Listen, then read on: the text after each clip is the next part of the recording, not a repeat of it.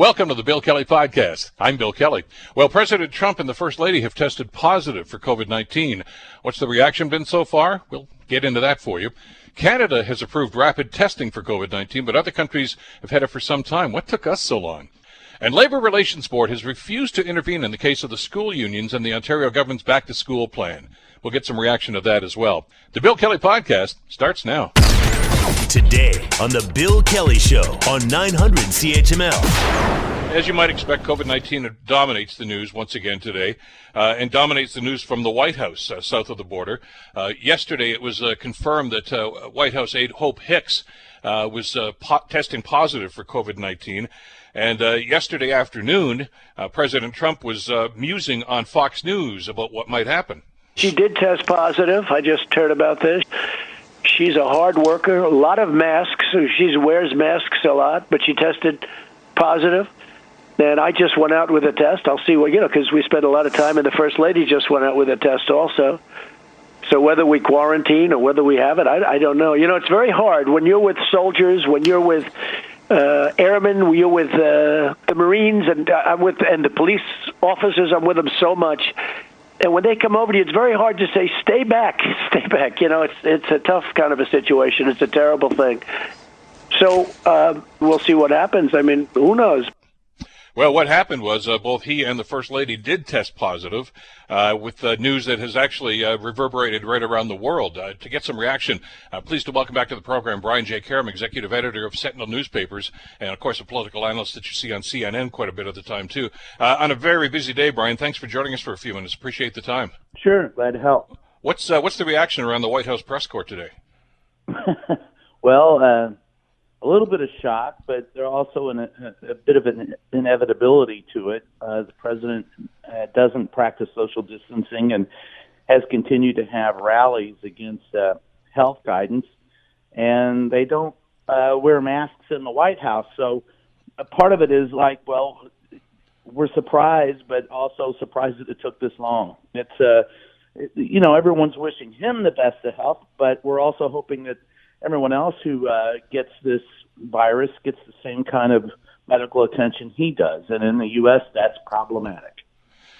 Notwithstanding the fact that he doesn't wear masks and mocks people that do, he's tested, Brian, on a daily basis? At least once a day, isn't he? Yeah. To our understanding, he's tested at least once a day. He said in a briefing at one point in time that he was tested multiple times in a day. I don't understand the reason for that. They later cleaned up that guidance and said, no, that he just meant once a day.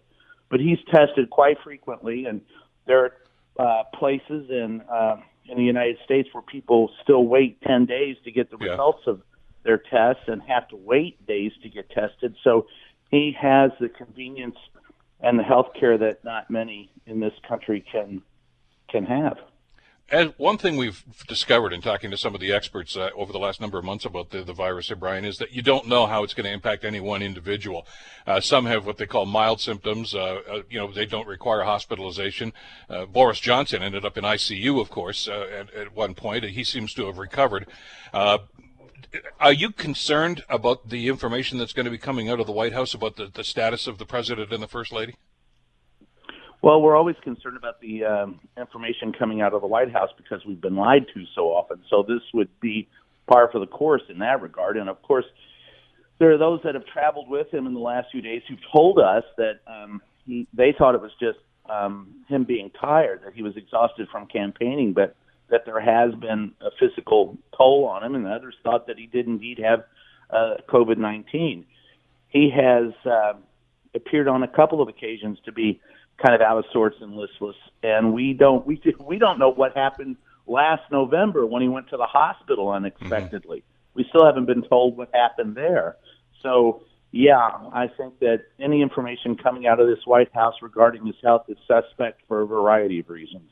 Well, and let's face it, this is more than just the president's health, and I think everybody wishes that he and the First Lady well. Nobody wants to see anybody suffer because of this virus.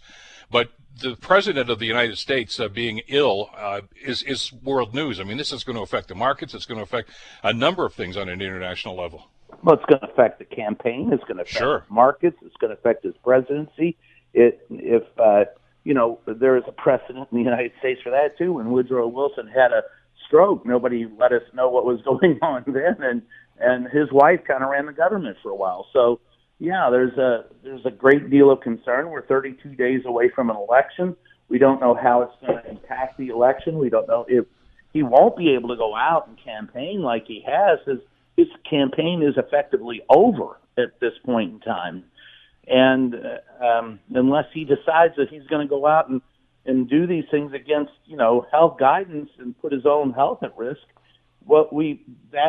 that horrible debate will be the last time you'll see President Donald Trump in public, probably before the election. 2 weeks from today, well, not today, but I mean the 15th, 2 weeks from now, is when the next presidential debate is scheduled at this stage. Is there any discussion at all about postponing that or canceling it altogether? I mean, because that falls right within the quarantine period. There's all kinds of discussions about postponing it. We don't know what's going to happen as of yet, whether it's canceled, whether it's postponed. If he has no symptoms and he's fine 2 weeks from now, I guess they could have it. But Hope Hicks has shown some symptoms of COVID-19. The president, we're told, has shown some minor symptoms of COVID-19. So we'll have to wait and see. It's 14 days from the last time you test positive. He's tested daily, so we'll have to wait and see what happens. But I would suspect if he has any symptoms at all, like I said, we've probably seen the last of him in public before the election. Brian, what about the reverberations within the White House? I mean, we know all about the virus and how contagious it is. And one of the things that the experts always tell us about is contact tracking once somebody is testing positive like this. There's a long, long list, I'm sure, Brian, of people that have been in contact with the president over the last week or so, either in the White House or in other places. I mean, this is a rather onerous task to start tracking those folks and testing them now. Yeah, and it's made more difficult by the fact that the White House staff doesn't routinely wear masks, and nor do they social distance. And, Chris Christie was in a room with Trump for a couple of days prepping for this debate, and then he went on TV, and during the debate, most of the people that were there for Donald Trump sat without masks in the audience. He was 6 feet away from Joe Biden and screaming at Biden and screaming at Chris Wallace. Chris Wallace was on set yesterday, so he was in the office. Yeah, that contract tracing is going to be difficult at best because of how the president conducts himself publicly and how his staff conducts themselves. It's a nightmare for health officials trying to figure out who may have it and who will have to be quarantined and who will have to be tested. Well, and therein lies the problem. I mean, if they start doing this and they start getting a plethora of other positive tests from some of those people, as you say, the campaign is essentially over for him anyway. Yep. And the question is whether or not, Joe Biden says he gets tested daily, so perhaps he'll be all right, but the testing doesn't mean that you're not going to get the virus. It just means that you don't have it when they tested you. So he's probably got a week to 10 days of sweating it out himself just to make sure that he's okay.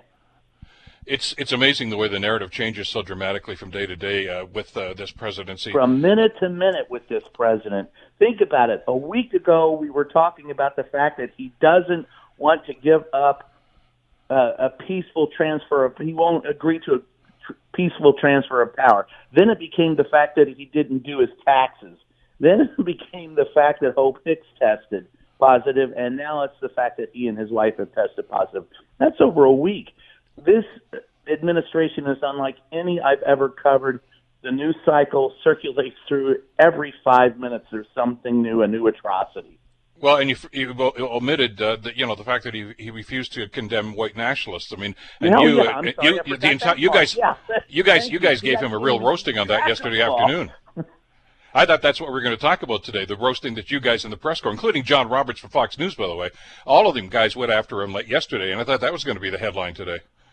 Well, that's, and that, what kills me about that is, having covered that for years, when his minions get up and say, look, he already condemned them, it doesn't really matter whether they believe that or not, because the white supremacists heard what he said on stage and are acting as if it's a call to arms. So who cares what you say after the fact? And you can come out with a bullhorn on a national stage and say, stand back and stand by, and they hear that as their new slogan. Then you can say on the lawn, on the White House lawn later, or have your other minions say, not live, not on national television, oh, no, I really meant to condemn them. They know you didn't mean that, and they're not going to react to the second bullhorn call, which is really just a whisper. They're going to listen to what they heard on national television during a debate. And the fact that he doesn't understand that his words have consequence, and the fact that his minions don't understand that, and there are some of them that I know who really aren't racist and really aren't white supremacists, they still don't understand the power of the bully pulpit and what the man says. And it's a danger to us, particularly going into this election, since he said he won't have a peaceful transfer of power. What he's told you is he's not leaving the White House, and these are the people he's going to use as his shock and terror troops to stay there. Brian J. Karam, executive editor for Sentinel Newspapers and, of course, a political analyst on CNN. A busy day for you today, Brian. Thanks for taking some time for us today. Sure. We're off to see the Wizards. Take care. You betcha. Stay well. This is raising all kinds of questions, of course, about the virus itself and the second wave of COVID-19. Try to get some clarity on that. We're pleased to welcome back to the program Dr. Rodney Rohde, a professor and chair of clinical laboratory science program at the College of Health Professionals at Texas State University. Dr. Rohde, good to talk with you again. Hope you're doing well. Good morning, Bill. I hope you are as well. What a crazy week. It's been and obviously the news. I mean, we heard about Hope Hicks yesterday afternoon, and the president, of course, saying, yes, he was going to get tested as well as the first lady. What does this do to the conversation, the national conversation about how to handle this second wave? Right. Well, thanks again, first of all, for having me on. It's obviously an important day, and it's been quite a week. Let me start by saying first that I do hope and pray that the president and his family and those who may be exposed to this virus a speedy recovery. This is not an infection that I would wish upon anyone. And let's just lay some context down, Bill. I mean, sure, again, please. Here we are. We're on October 2nd, 2020. We've been following this thing since really late December. And really 213 countries and territories around the world now have reported over really almost 35 million cases and over 1 million deaths. And in the United States alone, you know that we're at about 210 plus thousand deaths and almost 7.5 million cases. So what I'm going to start with is what's just happened with this positive test for the president and his wife and Hope Hicks and probably others that are going to show up soon, is that no human being is immune to this virus. You can do everything right. You can physical distance, short of staying by yourself in a cave.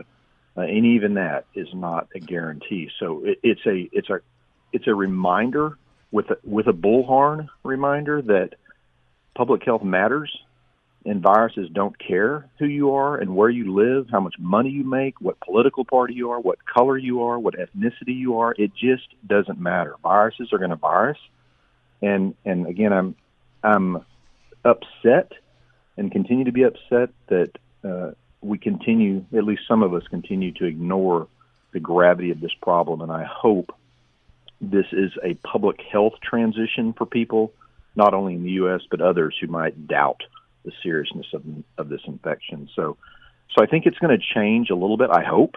I think it's going to change the landscape of how the country might be looking at this virus. We're entering the fall season, as you just mentioned, fall and early winter. While we are kind of seeing over the past month or so, at least some leveling, but some increases depending on what U.S. states you're talking about, we are entering kind of what I would consider a danger zone because we're entering fall and winter. People are going to be indoors again. We still don't know if this virus is going to kind of come back with a major surge as a second wave. I wouldn't be surprised, as most experts are. And I'm just worried. I'm worried about what may be going on. If you go back to the virus pathology, there is great concern here by many people because the president is 74 years old. And that category of age is about a 10 to 11% mortality risk. He's a white male. That's about 2 times as likely to have major issues. And he's got some, minor health issues with respect to kind of being pre-diabetic and things like that. So we've got some things to watch, and not excluding what's going to be probably a frenzied weekend with White House staff and other people that were with the president and his staff, including Biden's group and everyone that was in the debates. You also have to backtrack and remember the virus could be incubating. I mean, a great test doesn't matter because it's only a point in time. You don't know. You're going to have to test for several days, if not weeks, to kind of make sure everything calms down with those groups of people. The contact tracking is going to be just enormous here. If you look at look at what he's done over the last 7 days. Yeah, I mean it's going to be a frantic pace within that group of people that were not only in the debates, but on Air Force One, and then you've also got to backtrack and think about anybody the president may have, interacted with some of the interactions with rallies and other events that were going on before the debate. So they're going to have to backtrack and probably use tape and other things to try to figure out who the president, was intimately shaking hands with or in close contact with, as well as his wife and others. So the public health officials, again, what's frustrating about this is, in some of these things, in hindsight, you can always back up and talk about what could have been done, but now you're going to devote massive numbers of people and hours to trying to contact trace this, and it's just frustrating, to know that many things we've been screaming about for 6-7 months now, and I just hope that the world takes notice, and certainly here in the United States, that this is serious business. We do too. It certainly changed the tone of the conversation over the last little while. Doctor, thank you as always for the time today. I really appreciate it. Thanks so much, Bill, and you guys be safe up there. You too. Thank you so much. Dr. Rodney Rohde from Texas State University. You're listening to the Bill Kelly Show podcast on 900 CHML. Yesterday morning, the federal government was making announcements about testing, which of course seemingly is that much more important now because of the possibility and probability, I guess, that we're moving into a second phase of COVID-19.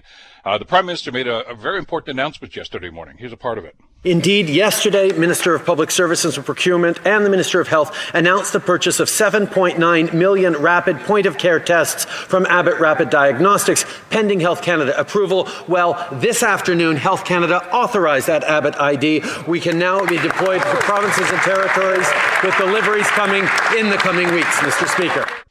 Certainly sounds like good news, but there are those who are questioning, even what kind of testing we should be doing these days. Try to get some clarity on this. We're pleased to welcome to the program Ketra Schmidt, who is an associate professor in the Center for Engineering and Society at Concordia University. Professor, thank you so much for the time. Great to have you with us today. Oh, it's always a pleasure, Bill. Thank you, because there's a lot of questions about this. We keep hearing about testing. We've seen the long lineups everywhere. Of course, people want to make sure that they're going to be on the right side and on the safe side of this as well. What does the news from the federal government yesterday mean to that whole process? Well, I think it's great news because if you can have testing with fewer delays, it really reduces people's uncertainty of what to do in the period that they're waiting. It reduces the risk that you actually develop a testable case of COVID in the meantime. So even a 24-hour test is often 48 hours. And so that does give you a bit of time to move further along in the progression of a disease that it could be detected at that point. So it's really good news, but we need to think about how we deploy this test in a way that's maximally beneficial for the health of Canadians. So what kind of strategy should be employed? It's a really good question because separate to this, Air Canada is also has their own testing strategy, and they have begun testing rapid tests in their employees. So airlines are really pushing for the ability to have rapid tests there, and that surely would save the airline industry. On the other hand, though, let's think about teachers. Let's think about people being able to access healthcare. So it would be amazing to have a strategy where teachers got tested once a week, right? Every Monday morning, and they could know whether or not they were going to spread COVID within the classroom. that might be a great strategy. We could also think about using it in healthcare so that people don't have to wait to access health services. And that's one of the concerns I think a lot of folks have. I know that yesterday on Global News, I was watching on Global National, and what they eventually said, because there's a lot of questions about just how effective this is going to be, but how many people can actually use the test. And we're told with this announcement from the Prime Minister yesterday that it's probably still going to be sometime into the spring of next year before we as a public can actually get these. So they're going to have to target, and I guess the major concern here is availability, isn't it? Right. And then we still are going to have to ration this, right? 7.9 sounds like a lot, but it's not all of the people in Canada, even, much less more than one time. So it's not unlike what we went through in the springtime with PPE, where everybody said, yes, this is what you need. That's the good news. The bad news is we don't have enough. It's probably going to be the same way for this as well, that only a certain segment or a small segment, the most at-risk people, I don't know exactly how they're going to make that determination. But we can't expect that we're going to... Pardon me? Go ahead. No, it's just a really good question, right? Like, how should we deploy these tests for best results? But I think it's a little different than PPE because we do have testing. We have a testing infrastructure. Many people are getting their test results back in 24 hours. So at least in Quebec, right? So now we're supposed to have a 24-hour test. It doesn't always happen that way. It's sometimes 48 hours, but people are getting results. So 5 minutes in 24 hours or 48 is a big difference, but that's very different from March where a test took 5 days. Well, absolutely, and that was one of the criticisms, as I recall. We talked about that in the springtime. That some people are waiting up to 14 days for the test results, and by then, of course, it's really moot because who knows what's happened in that period of time. So we've improved that, and it's a story, I guess, Professor, that we maybe have overlooked, but we shouldn't. We've talked about, obviously the race to try to develop a vaccine. We've talked about some of the methodologies that have been developed to deal with the people that actually have COVID, and we're getting better at that because the recovery rate is much higher than it was back in the springtime. But there has also been, I guess, through this whole period of time, a great deal of work put into testing itself and methodologies of testing. Right. So this has been a tremendous effort on so many fronts, and what I was going to talk about is how we find a way to make this maximally beneficial. Mm-hmm. So creating strategies that either benefit the economy or benefit people's health, to me, is the interesting research question. So someone else has done this tremendous amount of work to create a more rapid test, but we still have scarcity. We generally have scarcity. So the idea is, how do you figure out how to pair this new rapid technology in a way that gives the most benefit?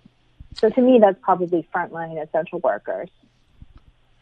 You would think so. As you say, people in the front lines, healthcare, emergency responders, things of that nature. There's also a question, I just wanted to get your read on this, about the efficacy of the test. Because there were some people yesterday, in spite of the fact that the announcement's made and these tests are going to be here, that said, yeah, but we're not so sure that the Abbott rapid COVID-19 test is the best one. Within the research that's going on like that, is there concern about just how effective it is and how reliable the results are? So the thing that we all have to remember with anything related to the coronavirus is that it's all very new and very uncertain. So we're still seeing very appearingly conflicting results for a lot of different issues. For example, the ability of children to spread coronavirus. There's mounting evidence that they don't do a good job spreading it, and also that they're just the same as adults, depending on what papers you read. So the same thing with this test, right? It's all very early days. But there's no test that's perfect. Every test is going to have some rate of false negatives and false positives associated with it. And having the ability to do a screening test earlier, even if we know that test isn't perfect, is something that's really valuable, right? So we could, all kinds of testing that's within the interest of public health has this issue. And the same with vaccination. There's no vaccine that has 100% coverage, I don't think, but it's still very valuable to us if we get some coverage. If you look at something like influenza, sometimes we get coverage as low as 15%. It's still valuable to prevent that disease. And then we have something like testing for tick-borne disease, for Lyme disease. That test has a very high false positive rate, but we follow it up with a second test in those cases when we think the person's symptomatic.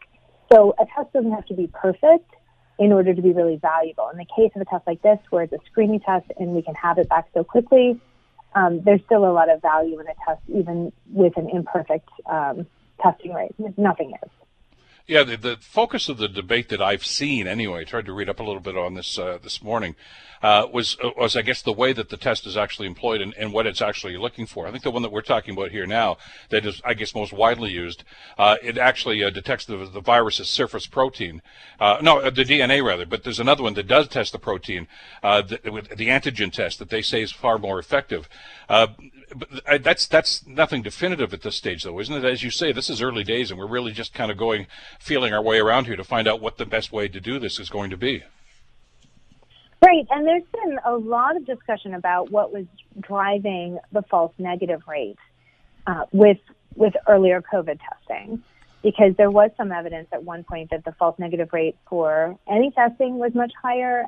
I spoke to an infectious disease specialist who felt that testing was much more accurate when it is the swab up the nose and the problem with blood testing. But I haven't seen that in all literature. So I still think it's early enough that we have to have a lot of caution before we state something definitively.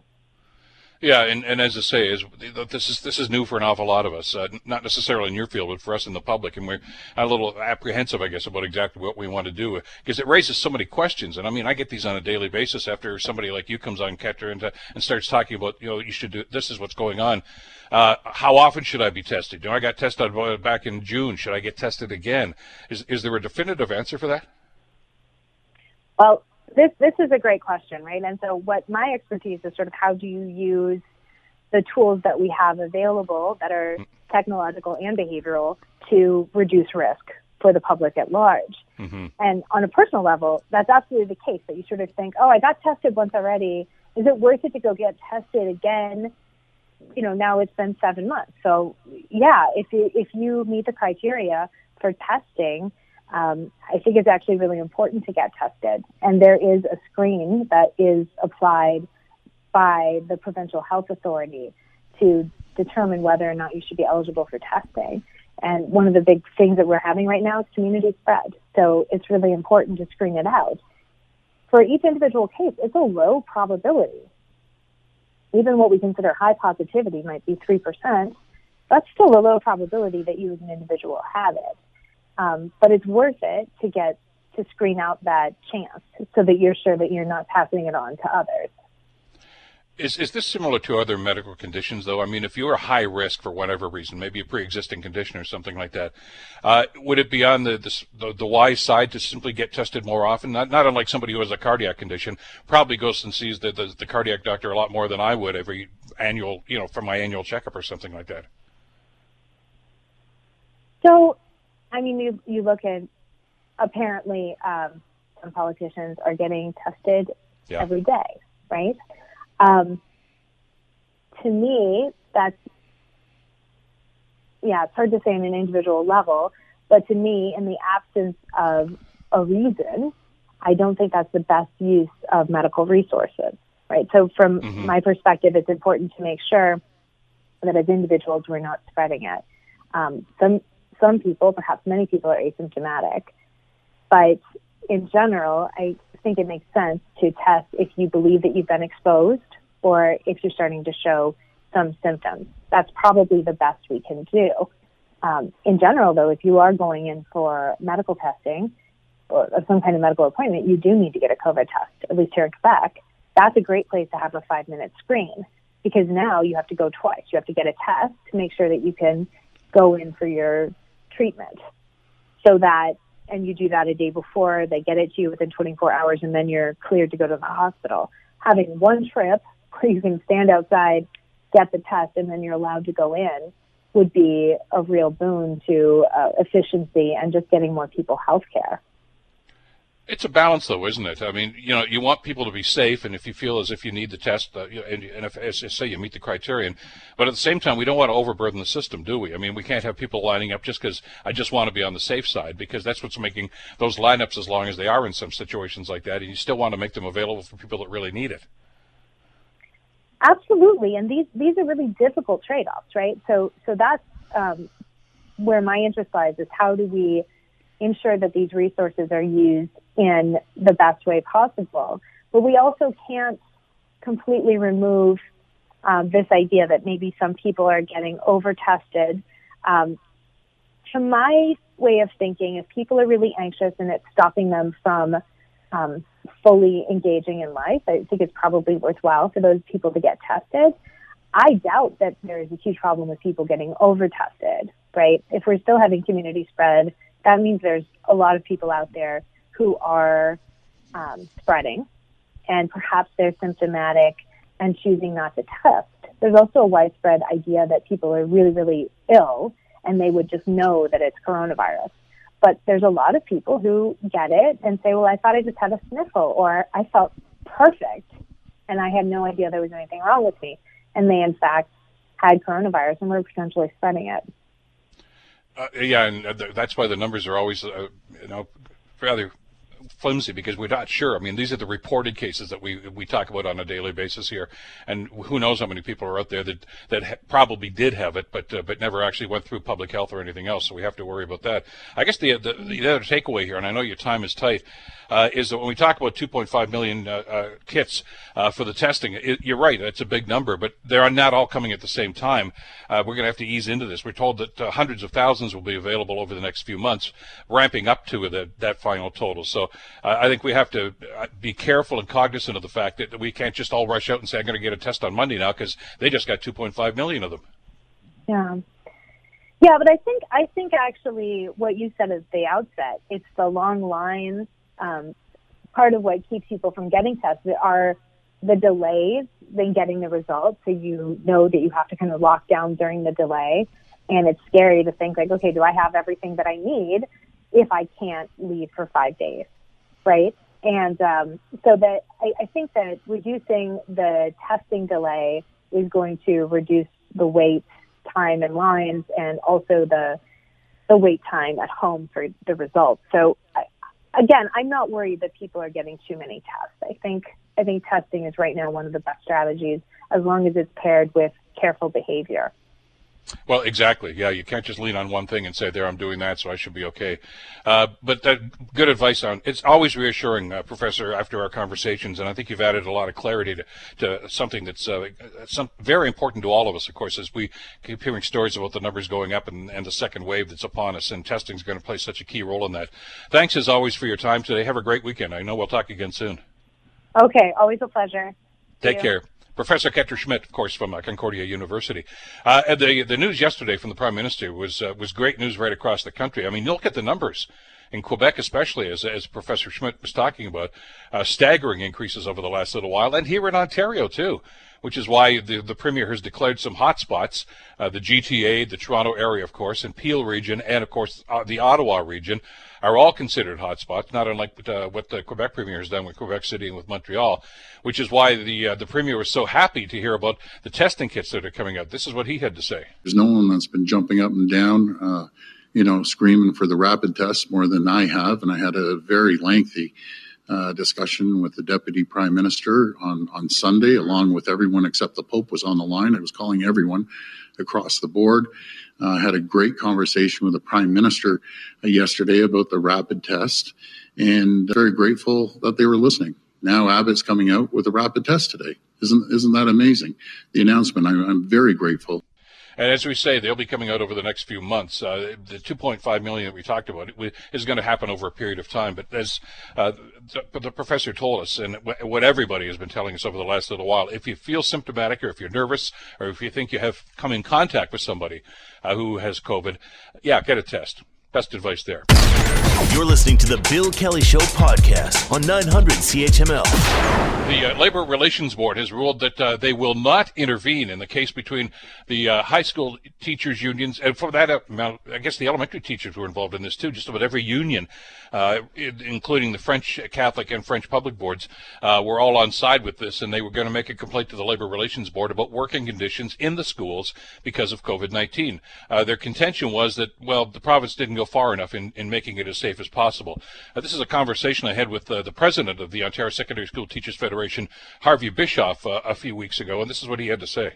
It is absolutely doesn't meet the safety requirements. It falls short in very many aspects. Maybe it's not the absolute cheapest, but it doesn't come near to meeting the need for resources that they should be putting in order to have both a safe and effective return to school.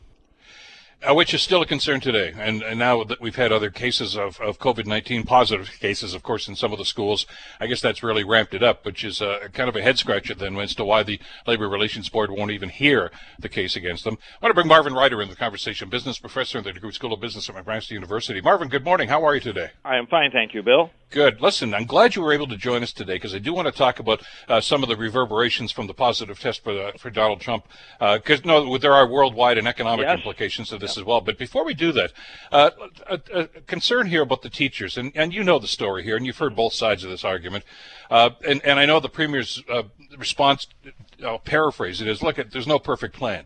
And this is the best we can do. I'm not so sure that it is, but I think the teachers have a legitimate beef, and I think this has to be an ongoing dialogue. I mean, you're not in the classroom right now. I mean, who is, right?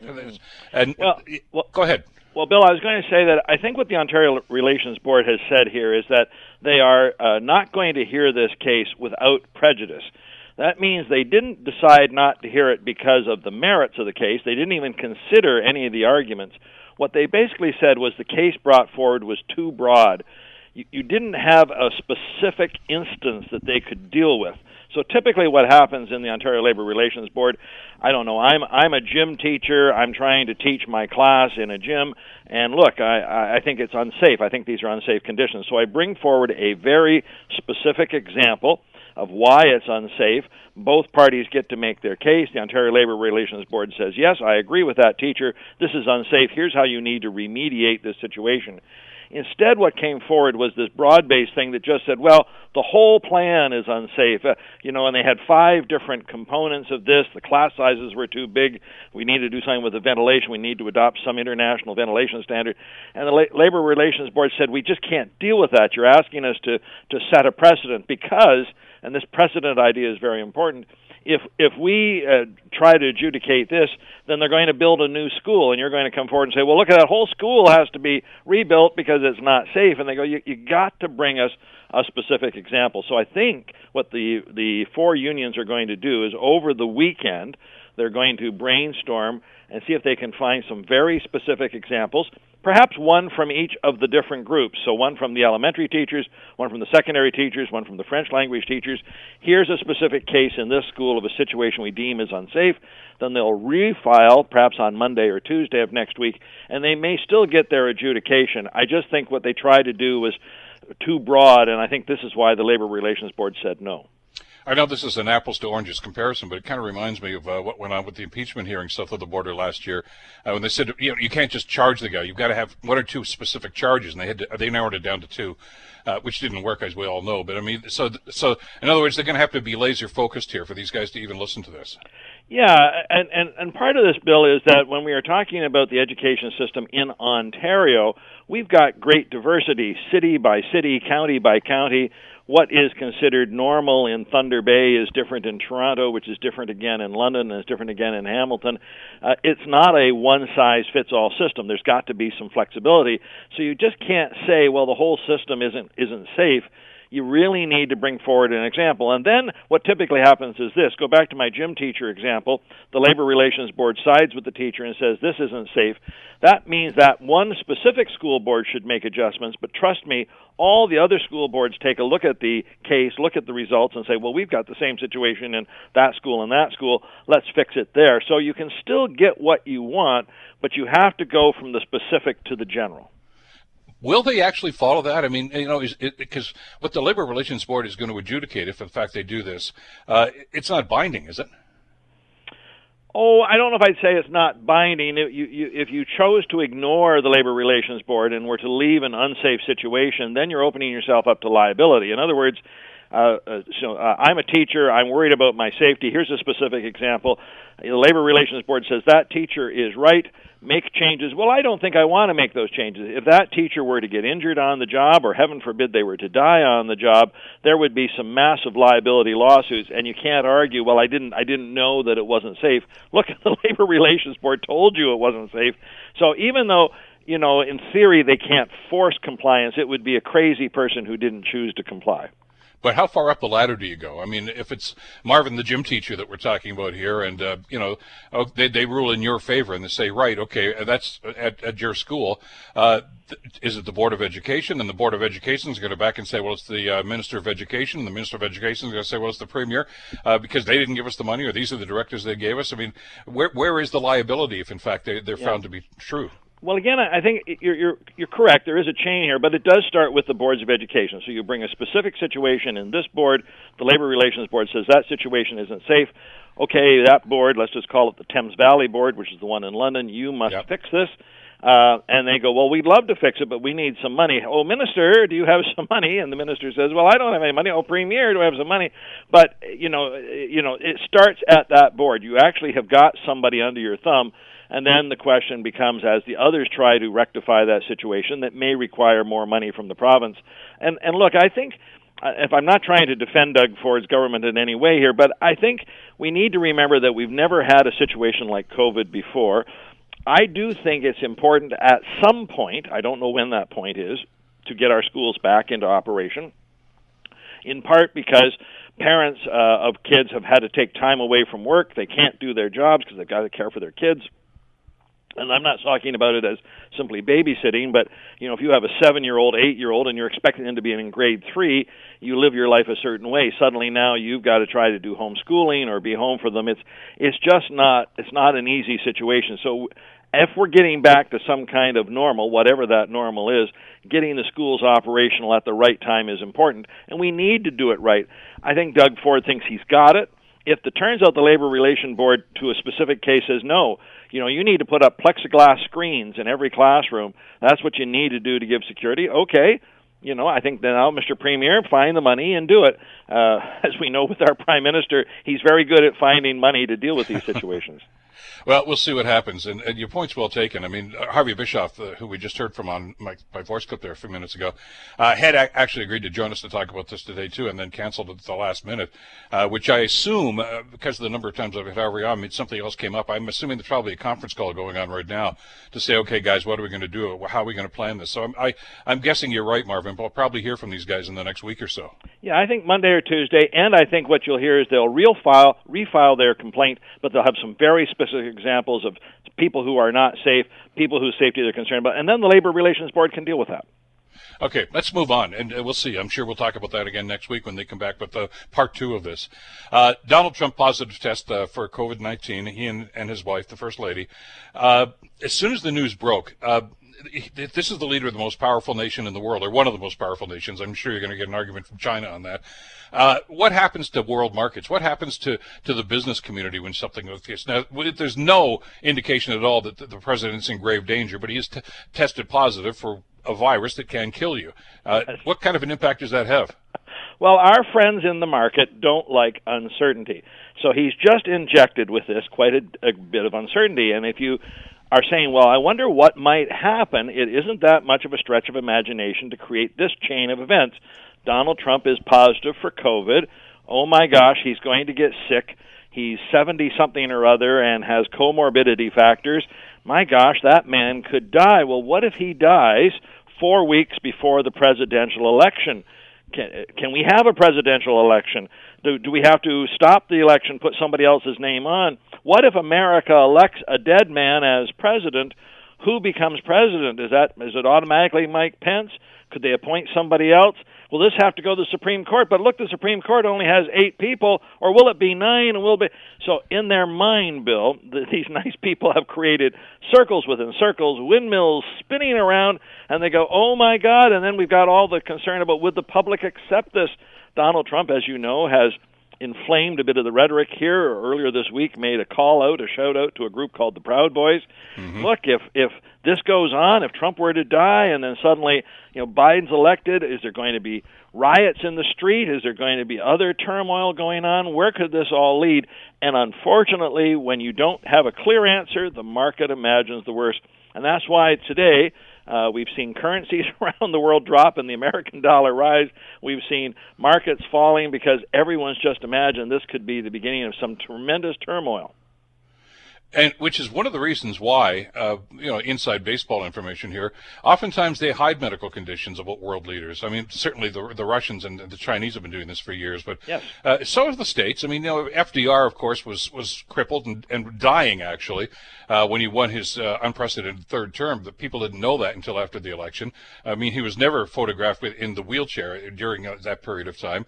Harry Truman, I think, actually had a heart attack at one point and was kind of keeping a low profile, and they didn't even talk about that sort of thing. So I guess that's really to try to temper the reaction that you might get from things like markets and other influential leaders. Yes, Woodrow Wilson actually had a stroke in office, and for a while I think it was his wife that we think who actually ran things to try to cover it all up.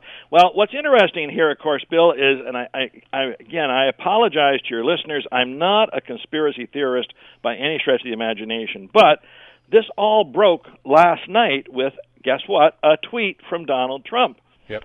Now, I'm not saying anything here, but, Mr. Trump's tweets are not always the most understandable or even the most correct.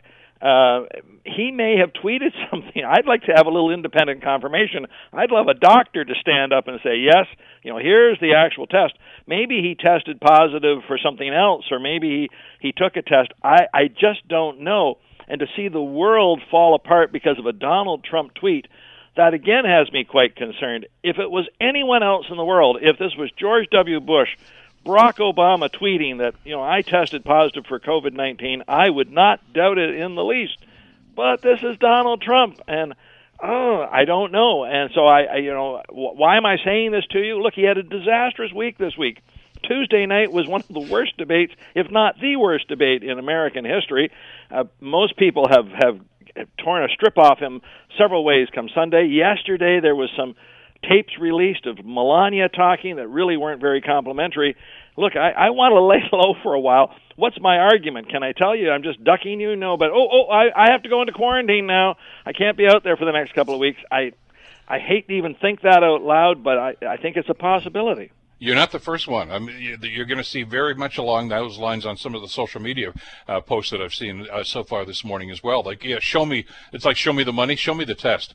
Show me. And by the way, bring your tax returns while you're doing it. But I know the White House doctor has weighed in and say, yeah, they're going to be resting and working from. So But there's still no proof that that's in there, and I get that. Given the propensity he has for let's play fast and loose with the truth, that's a concern. It's a question. But even if you take them on the word that it is, that it is a positive test and he's going to work from home, we have no indication that it's going to get worse. I mean, we saw what happened with Boris Johnson, of course. I mean, he ended up in ICU.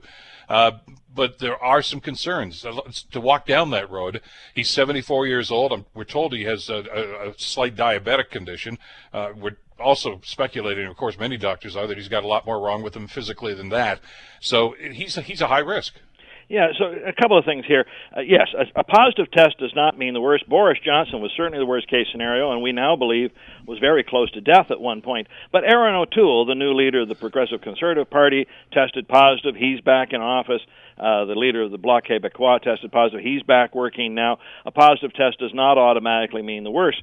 But again, play the game. Suppose he really does have a positive test, but let's also suppose that it starts to get worse. Will we get updates on those things? Or as you pointed out before, sometimes the White House guards the president's health very secretly. And so, again, it just raises questions at a time when we just don't need any more questions. We've got one of the most volatile races for the presidency that we've ever seen, and now we've got even more questions than we did just 2 nights ago. Are you suggesting that you don't trust what Kayleigh McEnany says to the press corps every day? Is that what you, well, her can I or some extrapolate of the that other from nice that? people who work for the White House, they have been known to cloud or shade the truth. Well, we're going to find out, I guess, in the next little while. If this is part of a strategy, as you say, to kind of lay low, it's a little weird to be doing this so close to an election, especially when he's trailing by anywhere from 8 to 10 points, depending on which poll you see. Right, and I agree with you. It's a weird strategy, but it's not outside the realm of possibility.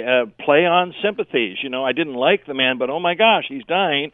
That might make you change your mind about him. And so maybe that would be his most effective strategy. Shut up for 2 weeks, play the sympathy card, and see what happens there. We'll be tracking it. Marvin, always interesting. Thanks so much for the time today. Great talking with you. Glad to be with you, Bill. Marvin Ryder from the DeGroote School of Business. The Bill Kelly Show, weekdays from 9 to noon on 900 CHML. The Bill Kelly Podcast is available on Apple Podcast, Google Podcast, or wherever you get your podcasts from. You can also listen to The Bill Kelly Show weekdays from 9 till noon on 900 CHML. I'm Bill Kelly. Thanks again for listening. And don't forget to subscribe to the podcast. It's free, so you never miss an episode. And make sure that you rate and review.